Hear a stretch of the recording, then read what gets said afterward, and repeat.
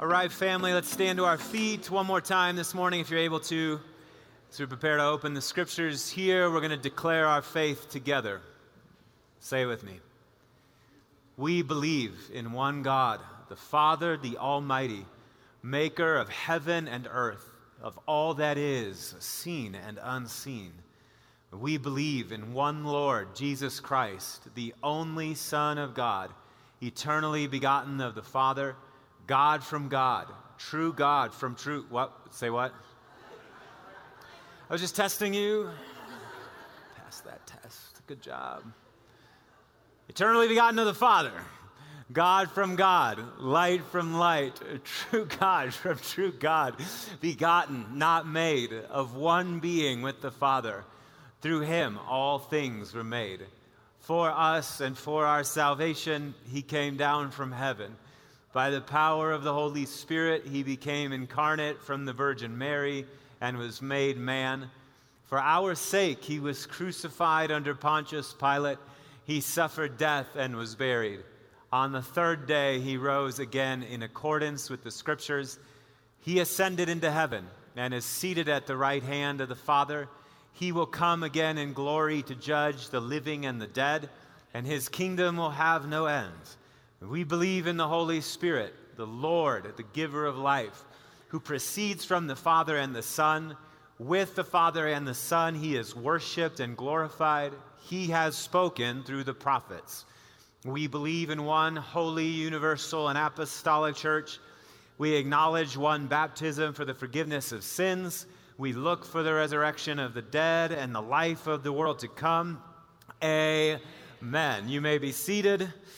It is good to see you this morning, New Life East. Those of you that are joining us online, grateful to have you with us. I was up preaching at New Life North last Sunday, so I wasn't with you. Brett Davis filled in for me. So this is my first opportunity to say to you, Happy New Year. And and also to you, right? Or something like that. It's a liturgical version of it. Happy New Year. It is so good to see you. I hope that you had a good Christmas and New Year's. Ours was wonderful. We've had family in town. My mom and my dad are with us this morning. Mom and Dad, can you wave at everybody? Everybody holler at Mom and Dad. All right, give it up for them. So good to be together. So we're starting a series this morning called Everyday Prophets, and we're calling them Everyday Prophets because these are the prophets that you don't hear maybe so much about. They're more tucked into the witness of Scripture. We know about the big prophets, kind of the big famous ones. We know about Isaiah, and if you've been reading the Bible for any length of time, you've got favorite passages out of Isaiah. And we know about Jeremiah. If you don't know anything from Jeremiah, you know Jeremiah 29:11. For I know the plans I have for you, declares the Lord. Right? We know about Jeremiah. And we know about Ezekiel. Ezekiel and some of these staggeringly beautiful, bold images from Ezekiel, the valley of dry bones, the river coming out. We know about the big guys, but then there are these other prophets, 12 of them actually, that maybe you don't know so much about. And maybe this is kind of the place in your Bible where the pages start to stick together a little bit. But there are 12 of them. And throughout Jewish and Christian history, therefore, this group of prophets has been referred to as the Book of the 12, which already should kind of perk our ears up, right? 12 is like this massively important symbolic number in the Scriptures. How many tribes of Israel were there? 12. And how many apostles did Jesus have? Right? There's 12. So 12 tribes of Israel tasked to carry the life of God and the witness to the worship of Yahweh through history. And then 12 apostles who also are taking the message about the worship of the God of Israel now and are transposing it into a new key because of the reality of Jesus. 12 and 12, and then we have these 12 prophets right in the middle. So in their own idiom, in their own language, in their own way, these 12 prophets are bearing witness to the life of God. They're preaching the gospel for us, as we're going to see. Now, just to refresh our memories a little bit, those 12 prophets, this book of the 12, begins with Hosea, which I'm going to read from and preach from this morning. But we have Hosea, Joel, say it with me, Amos, Obadiah, Jonah, Micah, Nahum, Habakkuk. That's how you got to do that. It's the Hebrew way.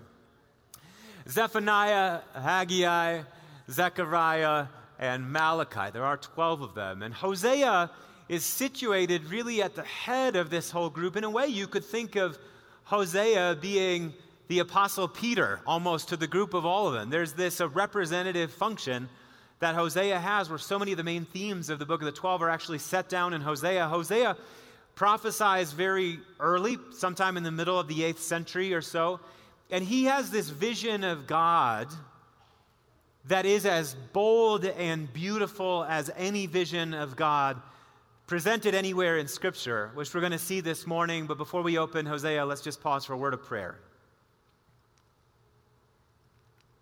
Almighty God, our Heavenly Father, we thank you that the scriptural witness is true, that you will never leave us and you will never forsake us, that your presence abides with us. It goes with us now until the very end of time, and we thank you for that.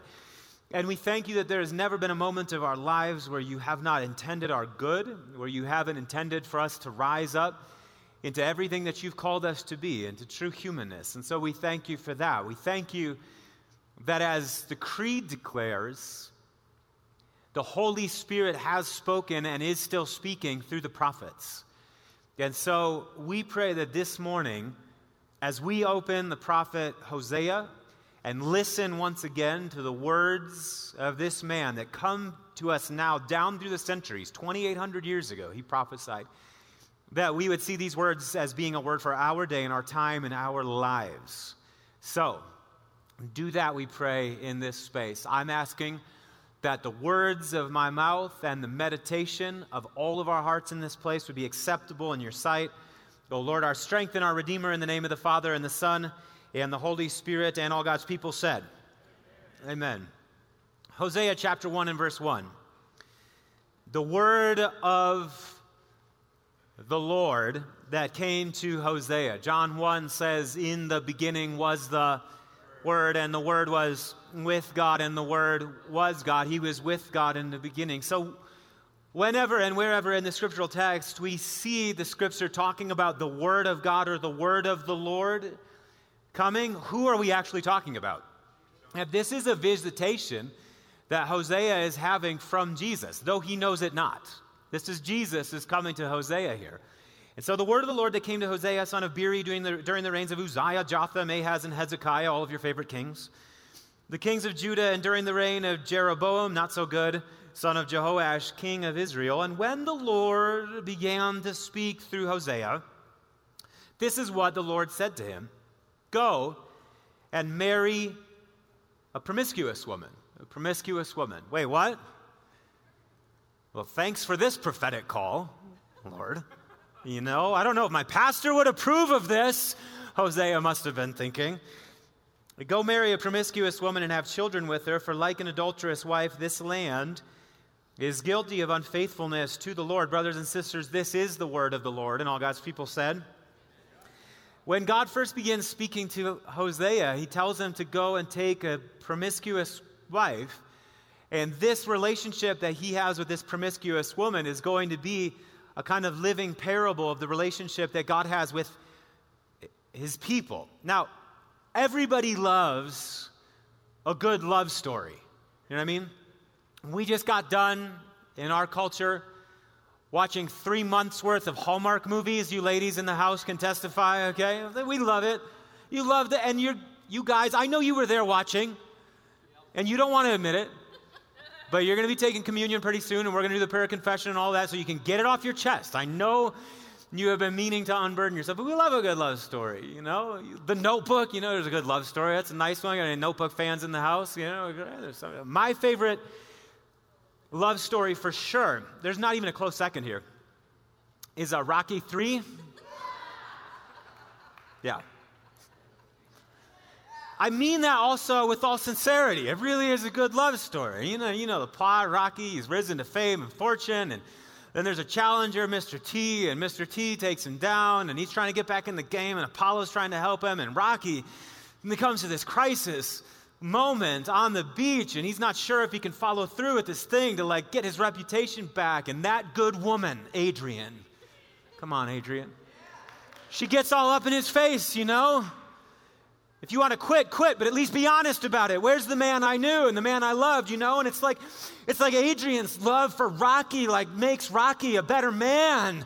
And they all live happily ever after. We love a good love story. I know you do. Rocky 3. You've never thought of it that way, have you? But it really is. It's a great love story. But the reason that we love a good love story, I want to submit to you, is because it speaks to something that we know is true about the cosmos.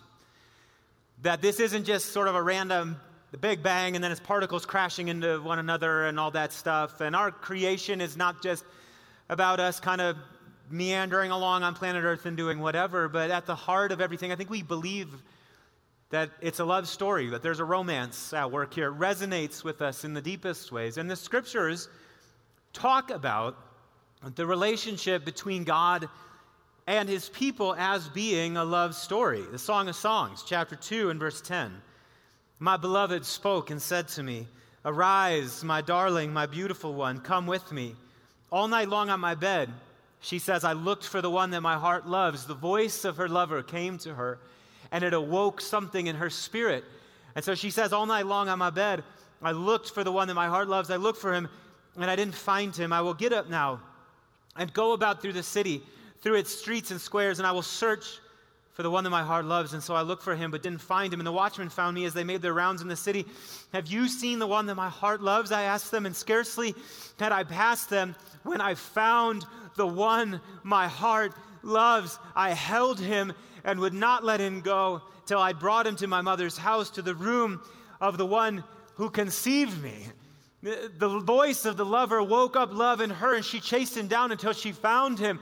And when she found him, she says, I clung to him, and I wouldn't let him go until I took him to the room of the one who conceived me. In other words, that there's going to be a union here that's going to be fruitful. The reason that, if you don't know, that the Song of Songs finds its way into the canon of Scripture is not because the Jewish people had this hugely exalted view of marriage, although it certainly was that, but more than that, they had an exalted view of marriage because it spoke to something that they knew was true about the relationship between them and their God. They saw it as a romance. They saw it as a love story, that God had called them, saying, arise, my darling, my beautiful one. And it was his voice to them that woke up love in them and caused them to run after God. And so the Song of Songs continues. The beloved says, place me like a seal over your heart, like a seal on your arm. For love is as strong, do you know the verse, as death. And its jealousy unyielding as the grave. It burns like a blazing fire, like a mighty flame. Many waters cannot quench love, and rivers cannot sweep it away. That, the scripture is trying to submit to us, is the relationship that we are in with God. That there's this burning love and desire that is a kind of ebb and flow, a back and forth in our relationship with God. It's a love story. The story between God and humanity is a love story. But what Hosea sees is that this love story has gone badly sideways. And that same power that was present, that Song of Songs talked about, love is as strong as death, and it's jealousy unyielding as the grave, that now the power of that union has broken out like fire in Israel because Israel is misaligned. She's not faithful to the Lord. Look down at Hosea chapter 3. The Lord said to me, go show your love to your wife again. Though she is loved by another man and is an adulteress, love her how? What does the text say? As the Lord loves the Israelites. And so the Lord to Hosea is saying, you want to know what my love for the Israelites is like? It's just like this love that you have for this promiscuous woman that you've married. You love her, you're devoted to her, you have children with her, you've built up a story together, but now she's running off after other men. Well, hey, Hosea, that's how I feel about my people. That I found them, and I love them, and I put the ring on their finger, and we've become fruitful together, we've made a life, but they keep running off. They turn to the other gods, and they love the sacred raisin cakes, and so I bought her for 15 shekels of silver and about a homer and a lethek of barley. This is about the price, by the way, of a slave.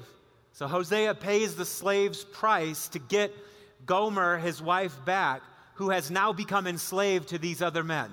pays that price, pays the ransom to get her back. And then I told her, you're to live with me many days, and you must not be a prostitute or be intimate with any man, and I will behave the same way towards you. So God here is giving a picture of the relationship that he has with his people, that they keep running off, and he keeps what? Going to find them. Now, lest we think that this kind of passionate romance, quote unquote, that God has with his people is really just kind of about the religious part of their lives, Hosea wants to dispel that notion. Look down at chapter 4 and verse 1.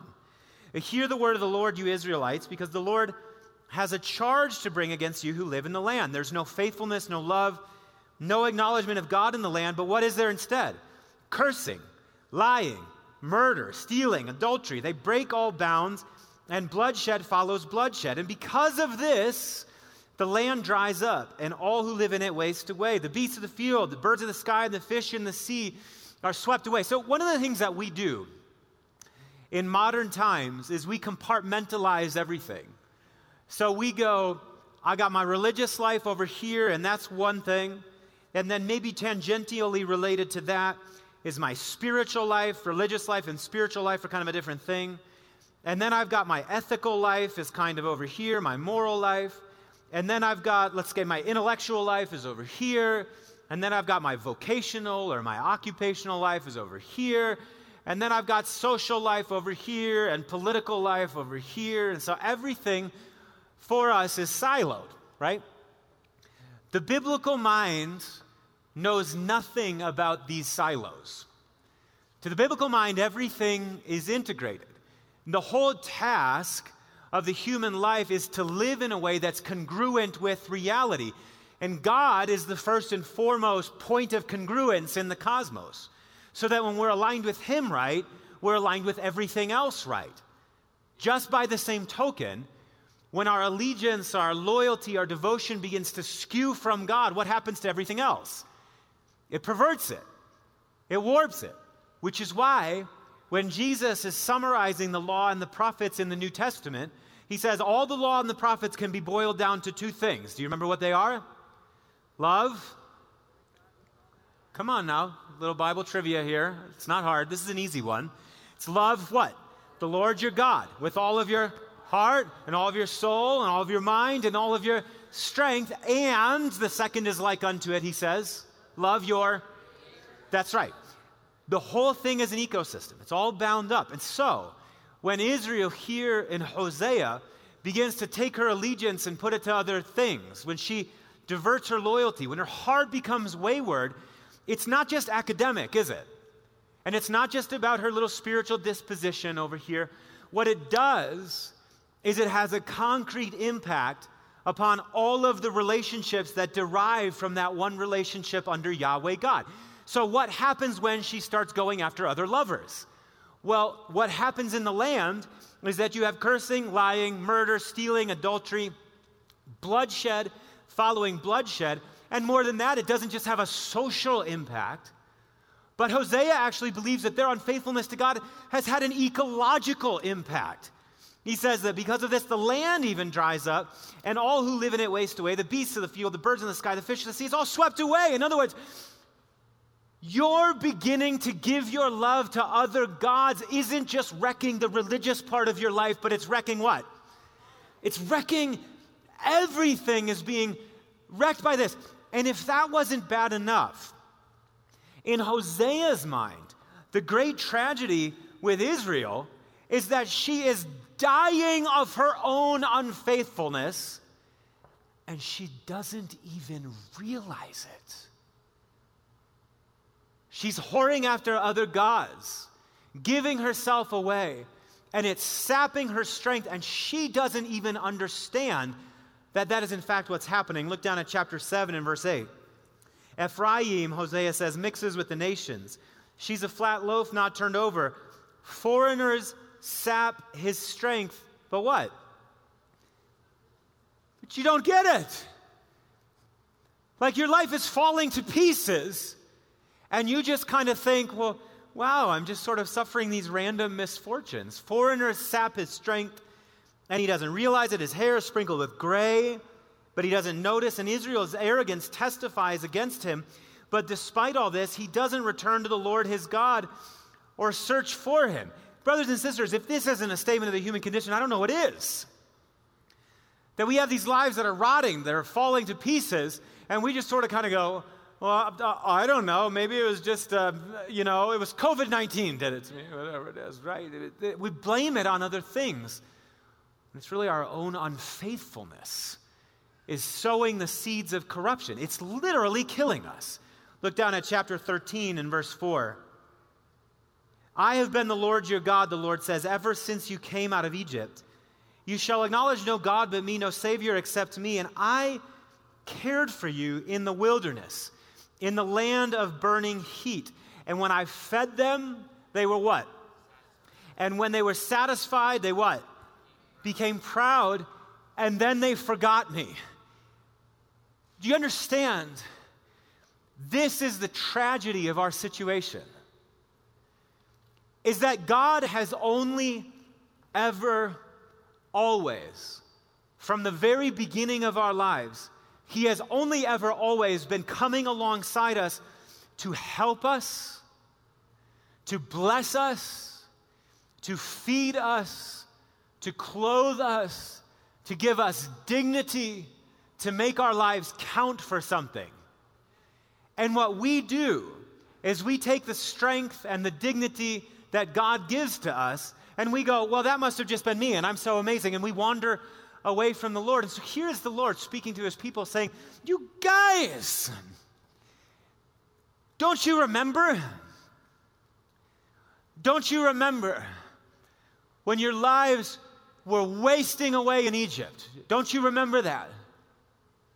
Don't you remember how Pharaoh was pulverizing you, grinding your life down to a powder? Don't you remember that? Don't you remember how there in that place you began to raise your voice to me and you cried out to me? And I came to that place. I came to your rescue. And I brought you up out of that land. And even in the thirsty, burning wilderness, the desert, I fed you and I found you water to drink. Every day I put bread on the floor of the desert, and your clothes didn't wear out, and your feet didn't swell. And all that time that I led you in the desert, you didn't lack anything. Because I'm trying to make your life good, and I led you into this land, this good and spacious land, a land flowing with milk and honey. And then I gave you leaders who reigned over you, and the kingdom came together. And all of a sudden, you, this ragtag group of slaves, became one of the most honored nations on planet Earth. Do you not remember that? And now all of a sudden you're doing what? But you're worshiping these other gods, Baal and Ashtoreth, the gods of the nations, the fertility deities. Somehow you think that they're the ones that are going to give you rain in due season and make the crops grow. I am the rain god. I am the ultimate fertility God. I am the very source and cause and ground of life. And you're worshiping these sham idols. What? And so the Lord says to his people in verse 9 of that same chapter, Hosea 13:9, you are destroyed, Israel, because you are against me, against your guys. This is our God. This is our God. He's not some deity that's up in the sky, just kind of throwing random requirements at us, because he has certain predilections and certain tastes and all of that. And he's real particular about stuff, and so we're kind of walking on eggshells around God, you know. That's not the situation with our God. Our God calls himself our what? Our helper. Imagine that. Do you know, by the way, this is the same word that's used in Genesis 2 when it talks about, I will make a helper suitable for Adam. Think about that. That the Lord is saying, all I want to do is come alongside you and help you. I want to fill your life with blessing. I want to fill it with goodness. I want to fill it with joy. What are the things that make you come alive? The things that bring you life? What are the passions and the dreams and the desires that you have in your heart? God's going, can I help with that? Would you let me be a part of your existence? I'm not asking you to do some monkey dance for me. I'm asking you to give me room so that I can come in and what? And help you. That's the God that we worship. Jesus says it so beautifully. Matthew chapter 11, verse 28. Come to me, all you who labor and are heavy laden, and I will give you a big long list of requirements. No, I will give you what? Rest. Take my yoke upon you and learn from me, for I am gentle and humble in heart, and you will find rest for your souls. For my yoke is, and my burden is. And Jesus is the God of Israel in human flesh. Would you just let me help you? Would you just let me help you? And what happens when we turn away from God? What happens when we worship idols? What happens when we give ourselves to other sources of strength, other sources of salvation, is that it causes a kind of corruption to set into our lives. I want to say it to you this way this morning, that sin is not just an act. But sin is a kind of corruption that gets down into the depths of our being. When we turn away from our God, that's what happens to us, is that a kind of corruption sets loose in us, that we're perverted in the core of our being. And I have this conversation over and over all of the time with people who are not people of faith, because I fear sometimes that the worldview of what Christians think about God is so unhelpful that they'll never make their way into Christianity. I have this one friend I grew up with in church up in Wisconsin. He's now become an atheist. And we have this conversation all the time. And he'll say to me, Andrew, it doesn't make sense to me. Part of the reason I cannot believe in God is because it doesn't make sense to me that there would be some being out there, some deity out there, that would create human beings and put them on planet Earth and all this stuff, and then would demand that they love him and obey him and worship him, and then if they don't do any of those things, that then he'll cast them into the lake of, the fiery pit of burning sulfur forever and ever. That to me just seems cruel. God in that picture just kind of seems like this sort of random, powerful, kingly figure up in the sky that just wants you to kind of do the monkey dance in front of him before he casts you out into the... He goes, I can't believe in a God like that. And I always, I'm at pains to say to this friend of mine over and over and over again that I can't believe in that God either. And in the scriptures, that is not the picture of God that we get. God is not just this powerful deity being up in the sky that just kind of says, now I've got all these rules that you need to follow, and I've got this kind of little thing that you need to do in front of me, and if you just please me, then away with you, off with his head. That's not the way that our God is. In Scripture, the situation is not like that. You know what the situation is more like in Scripture? What God is more like? He's not like the heavenly potentate that just has very particular tastes. You know what God is really like in Scripture? It's more like if water could plead with us. Drink me and live. And we decide not to drink the water, and then we shake our fist at the water that we're dying of thirst. That's more like what the situation is in Scripture. It's more like if air could plead with us. Breathe me and live. And what we do is we go, well, that was good for those people back then who lived in ancient times, who had very primitive views of God. But now in modern times, we know a lot better about how air works and how oxygen gets in the lungs and all that stuff, so I'm going to do it a different way. And we die of asphyxiation, and we shake our fist at the air. It's more like that. It's more like if food could plead with us and say, eat me and live, and we decide not to eat the food, and we die of hunger, and what do? We shake our fist at the food. That's what happens in our relationship with God. And that's who God is for us. That God is not just one being rattling out there in the cosmos, but God is the very source of life, the ground of being. Jesus says in John 10:10 that the thief comes to steal and destroy, but I have come that they would have life and have it. And we are called the bride of Christ. Do you know what that means? That means at the deepest and most fundamental level, what we are invited into is a conjugal relationship with life itself, where that life pours into our being and makes us alive, and we become fruitful with life as a result. Jesus isn't asking us to do the religious monkey dance. What he's asking us to do is to love him and to honor him and to serve him and to worship him and to give our allegiance only and always exclusively to him, so that what? So that we live. Jesus says, I'm the way and the truth and the life.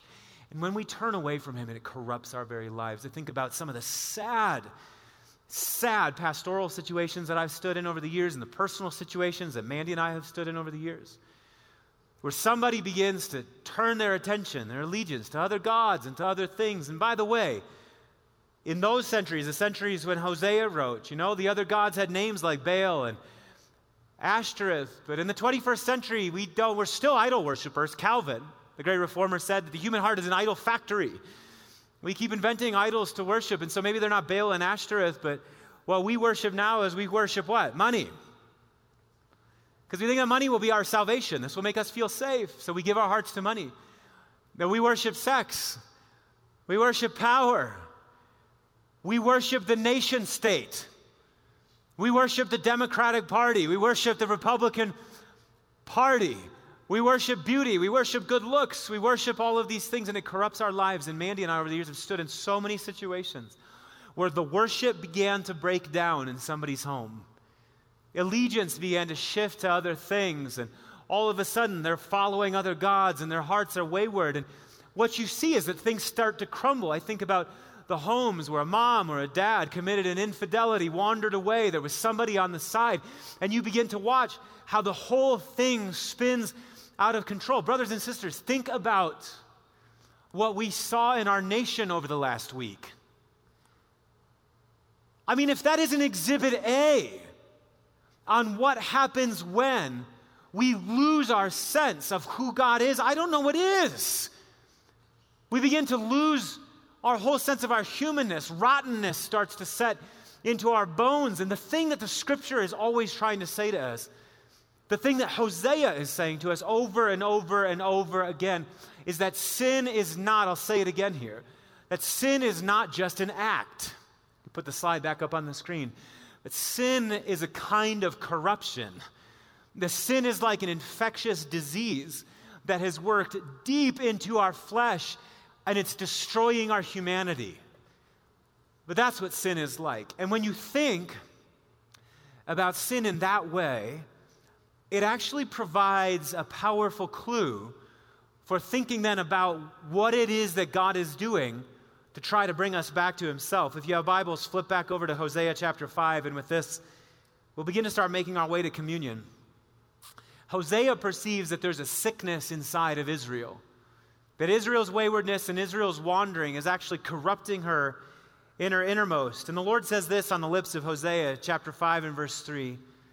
He says, I know all about Ephraim. Israel is not hidden from me. Ephraim, you've now turned to prostitution. Israel is, what's the word? Corrupt. Corruption is getting down into Israel. Their deeds don't permit them to turn to God. A spirit of prostitution is in their heart. They don't acknowledge the Lord. Israel's arrogance testifies against them. The Israelites, even Ephraim, stumble in their sin. Judah also stumbles with them. And when they go with their flocks and their herds to seek the Lord, they will not find him. Why? That's not rhetorical. I need you to talk back to me. Why won't they find him? Because he's withdrawn himself from them. Now, here's the really interesting thing.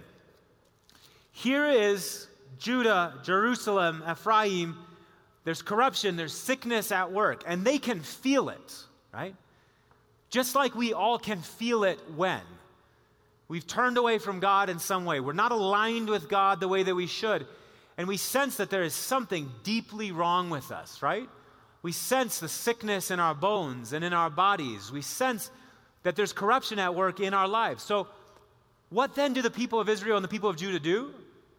Well, they go, we know what can make this better. We're going to gather up a couple doves or a couple goats or a couple oxen or whatever, and we're going to go to the temple. And we're just going to make the sacrifices. So what we'll do is we'll get the priests to do the sacrifices. We'll make our little payment to Yahweh, and they'll burn the sacrifices on the altar, and maybe we'll get there and we'll experience the presence of God. We'll get those gooey, fuzzy feelings that you get in worship sometimes, you know? We're going to go to church is what we're going to do. Because if we go to church, church will make it all better. And so they go and they try to buy God off with their sacrifices and their offerings. And here's what they're hoping. They're hoping that God will wave a magic wand over all of the things that are in pain in their lives and magically make those places of pain disappear. Are you with me? And what does the Lord say to them? When you go with your sacrifices and your offerings to seek me in the temple, are they going to find me there? No, because why? I've withdrawn from that place. Well, where has God gone? Look at verse 12. Here's where God has gone. I, the Lord says, am like a moth to Ephraim, like rot to the people of Judah. Wait, what? Now, this is not how we are accustomed to thinking about God, is it? We think about God as the one in whom we live and move and have our being, the inapproachable light who no one has seen or can see. Think about God the Father, God the Son, Jesus Christ, God the Holy Spirit. We have these images of God. But here is God saying, I'm tucking myself into a place in their experience where they might never think to look for me. I am like a moth to Ephraim, like rot to the people of Judah. Verse 13. And when Ephraim saw his sickness and Judah his sores, then Ephraim turned to Assyria and sent to the great king for help, but he is not able to cure you, and he's not able to what? Heal your sores. So they feel the pain in their body. They tried to get it fixed at the temple. When they couldn't get it fixed at the temple, what do? They turn to the other nations again, and the Lord says, they're trying, listen to this, they're trying to get healed of me. I am like a moth to Ephraim, like rot to the people of Judah. Do you know what that Hebrew word for moth literally means? It's the Hebrew word ash. And here's what it means. It literally means, we're being positive and encouraging this morning. Welcome to New Life East, everybody. You know, maggots or pus. So now think about this. They go to the temple to try to find God in the temple, and he says to get their sores healed. And the Lord says, you won't find me in the temple. Where are you actually going to find me? You're going to find me in the wound itself. Now, when I ran into that this week, I went, this is maybe the most absurd thing I have ever read in the Bible. But then you know, what happens when you put maggots in an infected wound? It eats away the diseased flesh. And do you know what pus is? Pus is a runoff of white blood cells that have been used up in the process of the body fighting off the infectious disease. Where is God in the place of pain? He might actually, in that place where it hurts, in that place where your unfaithfulness has created all kinds of problems for you, and that infectious disease feels like it's burning you down to the bones, where is God in that? It might just be that God is the process inside that wound that is cleaning the wound out. As unpleasant as it looks. You remember that Jesus said, Isaiah said of Jesus, that he had no beauty or majesty to attract us to him, nothing in his appearance that we would desire him. But he was despised and rejected by men, a man of sorrows and familiar with suffering. What if the presence of God in our lives is precisely that place that looks most disgusting and unbecoming? And God is at work inside of that, trying to restore our flesh to cleanness. What if God is the process inside of us that's actually waking us back up to integrity?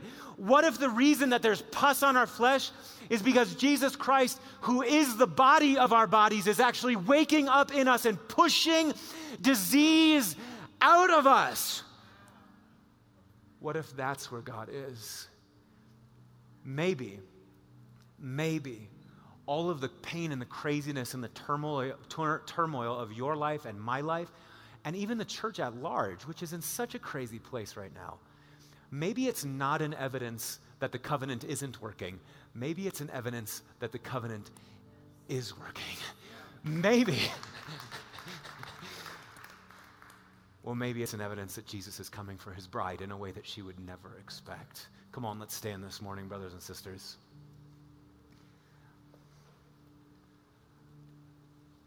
And so we give our hearts to you, Lord Jesus. We yield to your good presence. We yield to your good presence. We are so sorry for the many ways in which we've wandered away from you, the many ways in which we've worshiped other gods and we've given our hearts to lovers beside the one lover of our soul. We are sorry for that, and we make this our prayer before you this morning.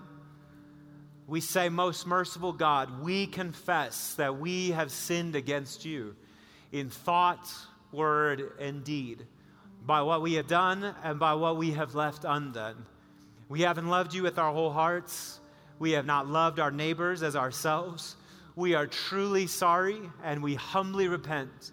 For the sake of your Son, Jesus Christ, have mercy on us and forgive us, that we may delight in your will and walk in your ways to the glory of your name. Amen. And so we say this morning, and I say to you, New Life East, that if we confess our sins, he is faithful and just to forgive us our sins and cleanse us of all unrighteousness. I say to you this morning that there is therefore now no condemnation for those who are in Christ Jesus. For through Christ Jesus, the law of the Spirit who brings life has set us free from the law of sin and death. I'm saying to you this morning that if anybody is in Christ, he's a new creation. The old is gone, the new has come. If you can receive those things this morning, give God praise. We're going to sing this song of worship in response, and then Pastor Colin's going to lead us to the table.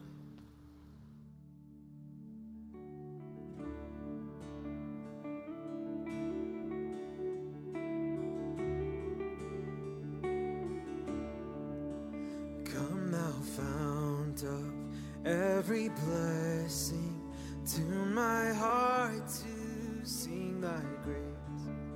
Streams of mercy never ceasing, call for songs of loudest praise. Teach me some melodious sonnet sung by flaming tongues above. Praise the mountain fixed upon it, mount of thy redeeming love.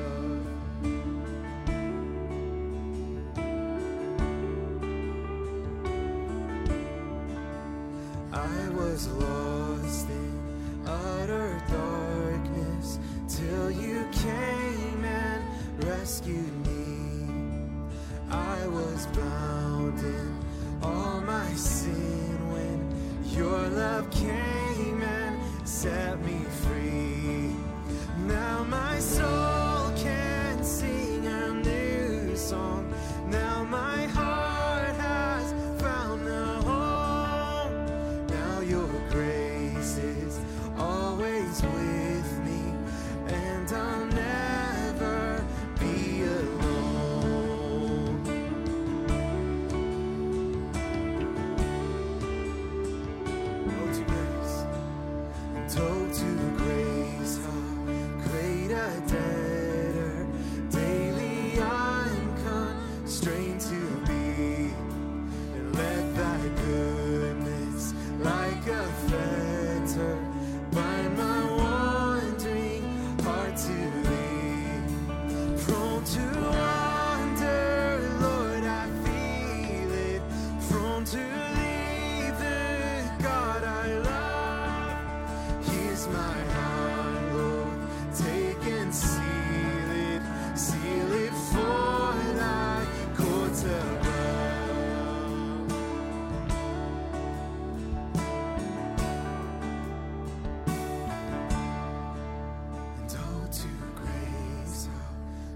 need a debtor.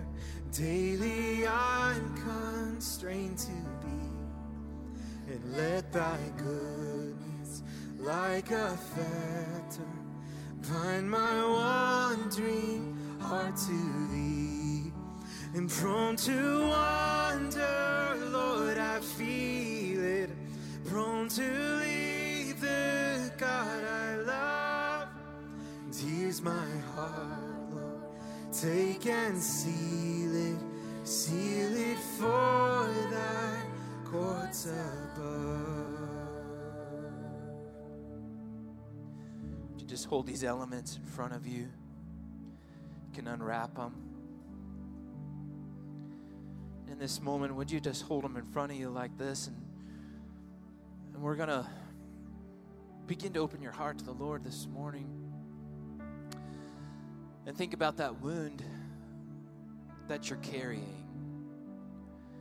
Would you think about the hurt that has happened to you, what you have walked through? And it's a great mystery of our faith that we learned this morning, with how God comes and he invades it and he uses it. What we hold in our hands here is the evidence and the proof that this is true. Would you proclaim the mystery of our faith together, that Christ has died, Christ is risen, and Christ will come again? God, we give you thanks, Lord, that we can come to the table forgiven. Lord, I thank you that you feed us, Lord, with your body, Lord. This bread and this cup represents that. Thank you for receiving us. God, we confess, Lord, that we have sinned against you. On the night that Jesus was betrayed, he took the bread and the cup. And after he'd given thanks, he broke it and said that this is my body, which is for you. Do this in remembrance of me. In the same way, after supper, he took the cup, saying, this cup is the new covenant in my blood. Do this whenever you drink it in remembrance of me. For whenever you eat this bread and drink this cup, you proclaim the Lord's death until he returns. My friends, this is the gift of God for the people of God. Would you take the bread and eat together?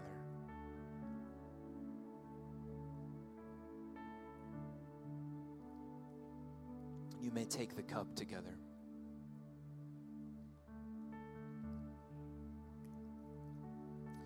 Let's respond with singing.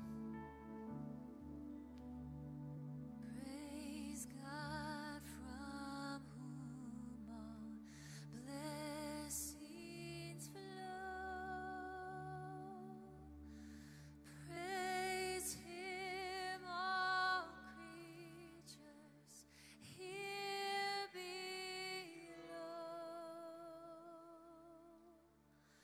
Praise him above, ye heavenly hosts. Praise Father, Son, and Holy Ghost.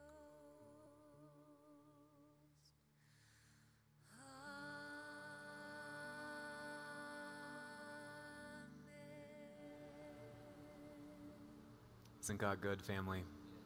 He's coming for us. He is coming for us. When God promises himself to us, he does it with promises that cannot be broken. He's coming for us. So lift up your hands like this and receive this benediction as you go. May the Lord bless you and keep you. May he cause his face to shine upon you and be gracious to you. May the Lord turn his face towards you, as he has already in Jesus Christ, the bridegroom. And may he give you his peace. In the name of the Father, and the Son, and the Holy Spirit, grace, mercy, and peace be with you. Why, thanks. If you need prayer for anything, I'm going to invite the altar ministry to come down front to pray for you. If you're new with us, we've got a gift for you. Remember to stop at Connect Central. Stay warm, stay safe. You are loved. We'll see you next Sunday.